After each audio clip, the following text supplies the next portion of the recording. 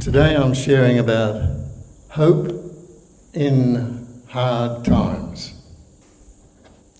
There's only one thing that we have as human beings that God does not have, and that is limitations. We're limited, He's unlimited. Suffering is the human experience of our reactions to our limitations. When we can't have what we want, when we can't do what we want, when we can't be what we want to be, even who we want to be. Jesus came to live in the midst of our human limitations, to resolve all of those problems. He didn't come to remove them, but He gives us His unlimited, risen self within to rise above our sufferings in the midst of them. We don't just get over them, but in the midst of them. I'm reading a scripture here from 1 Peter chapter 4, verse 12. My dear friends, don't be shocked at circumstances coming your way that test you to the limit. Don't think of this as being out of the ordinary as far as you're concerned. You can be glad that you are going through the same sufferings that Jesus went through, so that when His power and glory shines through, you will be elated just to be there. Now that's setting a high goal. He's talking about something powerful here that is according to our faith. You can also be elated if you get insulted for being a Christian, because the power and nature of Jesus will be on display in your life. Their words might be putting Jesus down, but your life is raising Him up. Peter is telling us not to think of the unexpected as being something unexpected. If our expectation of what should happen to us always came to pass, it would mean that we were in command of every one of the thousands of random events and the way that they collide with one another in the objective world that we actually see with our eyes. We live in the midst of. If we can believe that God is in command of all things, then we can have a proper expectation of Him and not of ourselves. Now, we do have expectations of ourselves, and if we're wise, we will set goals with the understanding of what our limitations are. And that can be wisdom. And goals can be quite achievable. We're not in command of the unknown and the future and the random events, the unexpected. We do not become the saviour of our situation, but He does. We see His power and love having sway in our lives by our faith, with eyes of faith, instead of seeing the erratic and unpredictable circumstances as having sway over us. That's how we see it. That's our perception of reality. We see these things, and they're on display. The unseen world isn't on display for us to see, but with eyes of faith, we know what's happening. I'm going to read from Hebrews chapter 2 and verse 8, speaking about Jesus and about the Father putting all things under His Son. Hebrews 2 verse 8, He put all things in subjection under Him. He left nothing that is not put under Him. But now we do not yet see all things put under Him. But we see Jesus, who was made a little lower than the angels for the suffering of death, now crowned with glory and honour. Jesus is now upholding all things that are happening in your life by the word of His power. That is a reality. That is the world of God towards us. That Jesus is upholding everything concerning your life. Now, if we're ignorant of this, then it has no personal meaning. And there are billions of people that are ignorant of that reality. That's God's place in our lives. His creation is under his path of the future. But if we know and believe in this, it is cause for an elevated disposition of hope.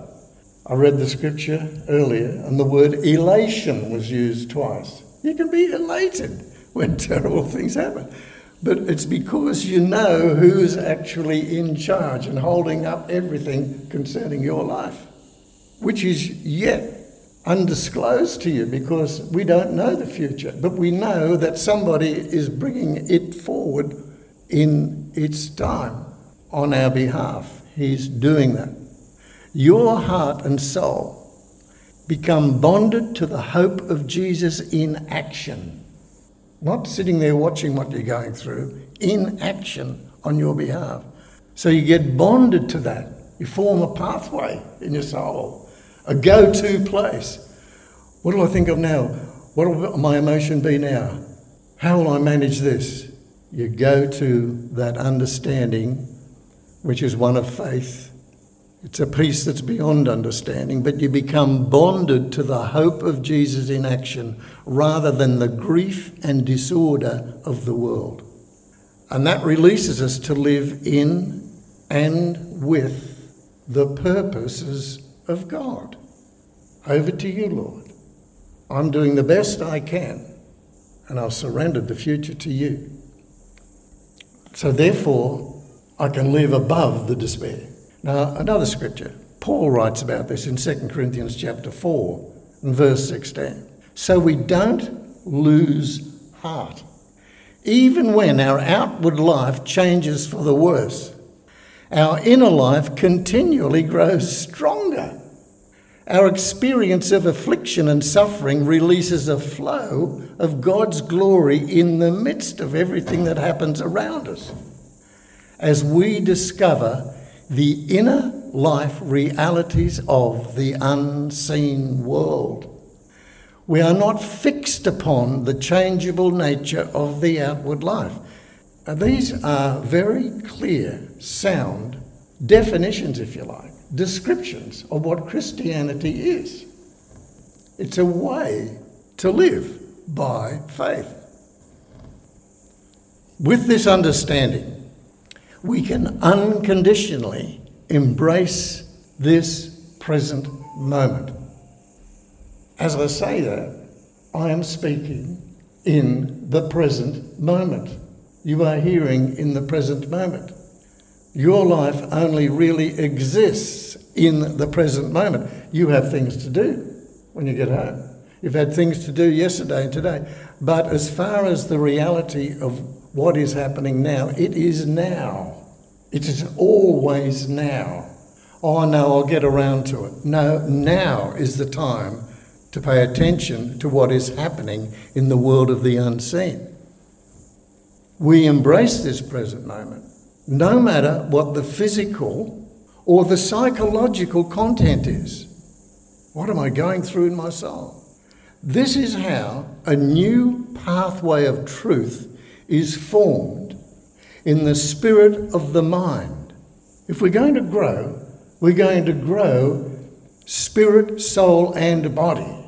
We're going to follow the processes of faith that the Lord gives us in order to be lifted above the disorder of this world. Truth gets formed in pathways of the mind and even in the brain. And once we hold on to that pathway of truth, we then choose how to deal with the outer situation. So we get the inward thing right first. I know the reality. I can't see it, but by faith I can. Now, having settled myself into this, at this present moment, I'll now look to what I've got to deal with in the mess that's out there. But now I can choose with a more of a presence of mind in the truth of who I am and who is with me, upholding everything in my life. Then you make the decisions that need to be made. As we learn to live consciously with Him, we can lose something. We lose an attitude of it's all about me. It's all about me. Life is cruel. And we find another self of faith in God. And something switches. There's a transformation. There's that strange scripture that people wonder what it's all about. And it says this, whosoever desires to save his life will lose it. But whosoever loses his life for my sake will find it. That's what's happening. You're losing the desperate me self, what about me? And you're trusting in God and you're losing one life, but you're finding another, and that lifts you above the distress and the despair. That's why we can have a hope. People think, that's crazy. Explain to me this hope that you've got. Well, I'm glad you asked that question. So limitations can now be met and endured with faith and hope and acceptance. It is now. Can't get away from it. Now we can go with the flow of what is happening by faith, giving thanks to God in all things. That's in 1 Thessalonians 5. And live in the hope and expectation of what God is doing in the midst of it all. And that's a good way to learn how to surrender. Just I'll go with the flow, you're working it out. But there can also be times when we need to resist something wrong and call it out. God will give us the grace to know the appropriate acceptance or resistance to a situation. You're not just a doormat, but you're also not there trying to fight impossible odds against things that you have no control over. So God will give us the grace to know the appropriate acceptance or resistance to a situation and the right timing on how and when to do what we need to do. A no to what somebody wants from you is just as obedient to God as a yes if you know the heart of the matter. There are times when out of love and wisdom you say, no. Oh no, thank you. I'm not going there with you. Oh, that offends me. Well, it doesn't offend God. Jesus said no to the Pharisees when they wanted to penalise him for healing on the Sabbath. He didn't say, oh yes, Master, I won't do that anymore. No, he said to the Lord, thank you, Father, for giving me your grace to heal. Because the Sabbath is for us, not us for the Sabbath. And he knew how to speak life anytime, at any place. So he said no to them about that. But he said yes to Pontius Pilate when he ordered his execution. Yes, okay. Want to crucify me? He wasn't looking for that, saying, I would love to see this happen, but he knew that that was in the will of God. And he was able to say yes to that terrible ordeal that he was about to face. He spoke to his father about it when he got into the garden. And he said, is there any other way? Maybe you could take this cup from me. But he said, but nevertheless, not my will, but yours be done. A very reasonable conversation. Now, Job. You've heard of Job. Now, he deserves a mention here if we're talking about hard times. God allowed Job to see that he was in the midst, that is, God was in the midst of all the sufferings that Job was going through. And that he, as God, was in control of everything that was happening. God was in control of what Satan could and could not do. God was in control of all creation. And he discusses this with Job. He challenges Job to consider where he himself stood as a good man in regard to being fully in charge of his own destiny. He ended up saying, what do you know, Job? Now, he'd had wonderful conversations with Job about the stars and the universe and the constellations. He knew Job was the most intelligent man on the planet at the time and a good man. But this is what God says to Job in Job 38, talking about comparing what Job knew with what God knew. Where were you when I laid the foundations of the earth? Tell me if you know so much. Who determined its dimensions and stretched out the surveying line? What supports its foundations? And who laid its cornerstone as the morning stars sang together and all the angels shouted for joy? Have you commanded the morning since your days began and caused the dawn to know its place? Have the gates of death been revealed to you? Or have you seen the doors of the shadow of death? Have you comprehended the breadth of the earth? Tell me if you know all this. And God finishes by asking Job, shall the one who contends with the Almighty correct him? He who rebukes God, let him answer it. So God continues with his revelation to Job of many other wondrous examples of his creation. Everything in the universe, all the animals and how horses run and how ostriches leave their eggs. He just gives Job a lesson in how life works.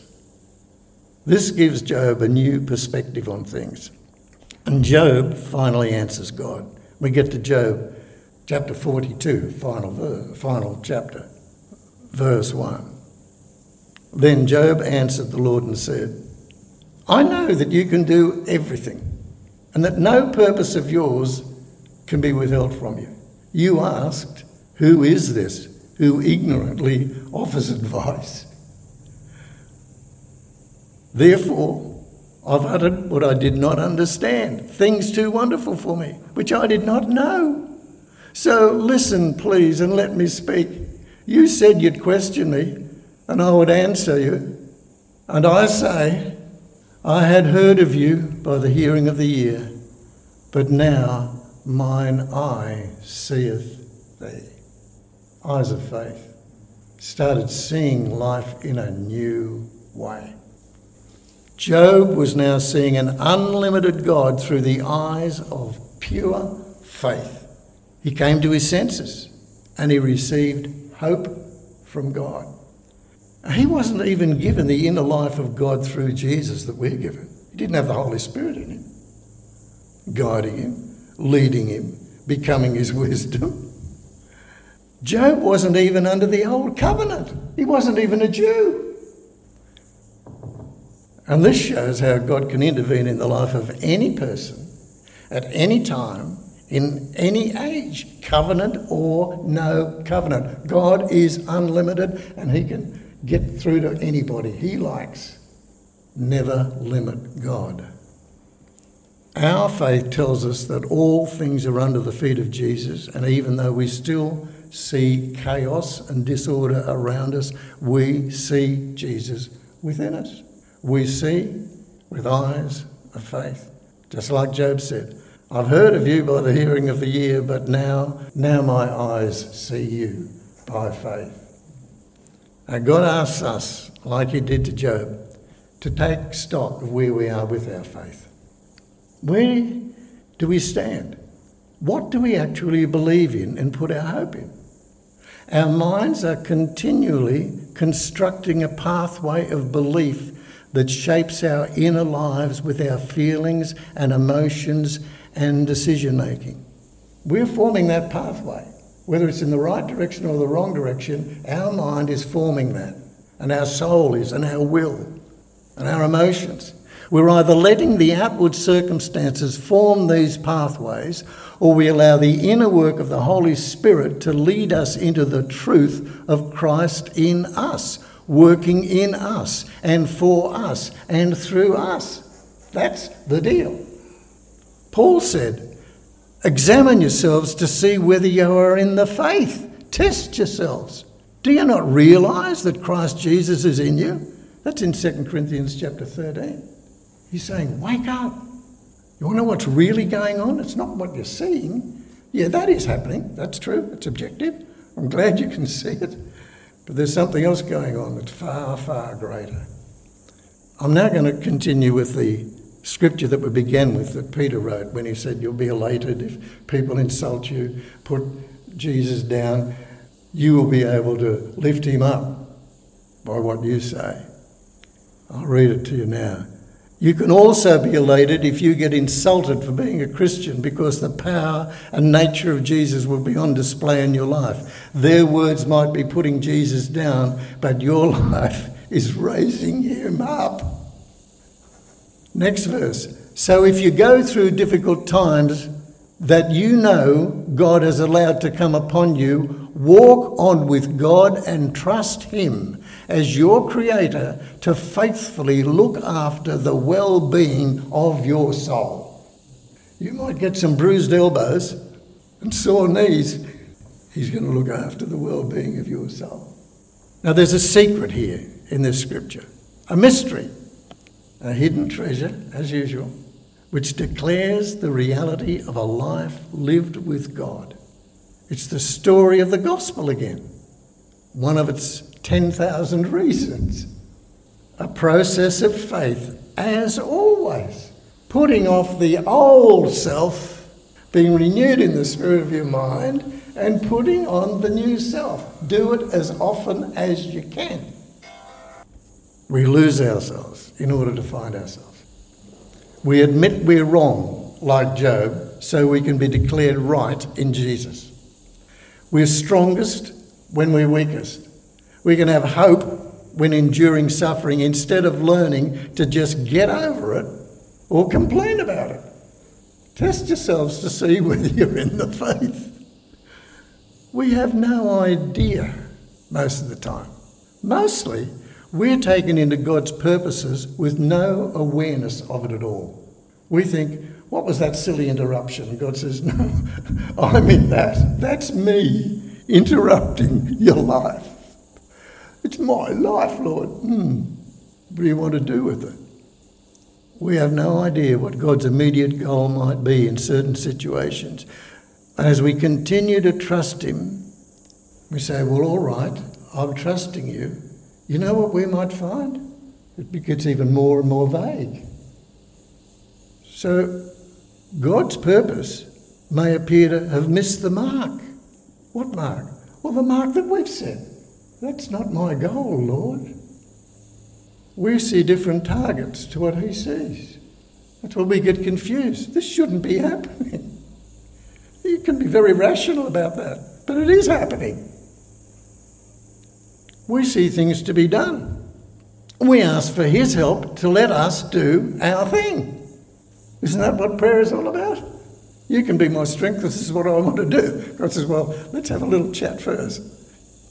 But what he sees is a son or a daughter becoming more and more one with him and being in his purpose. That's what God sees. If we have a set and determined purpose of our own, it can destroy the simplicity and the calm, relaxed pace which should be characteristic of the child of God that's growing into maturity. Oh, but I want to see miracles, Lord. If I just saw a miracle, it would transform me, it would change me. No, it wouldn't. You just want more. We tried that for 1,500 years with Israel.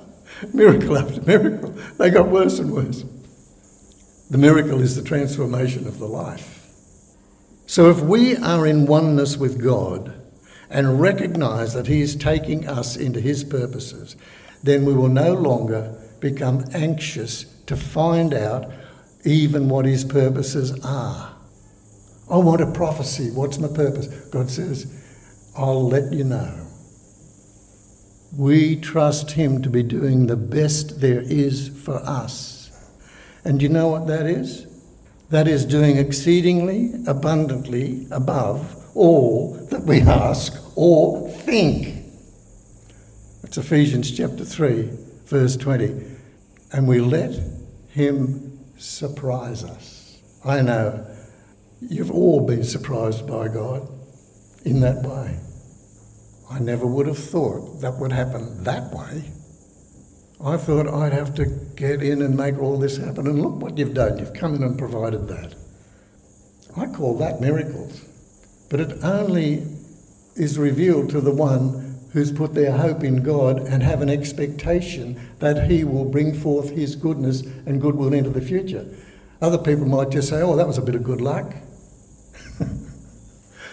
I'll go and get a lottery ticket now.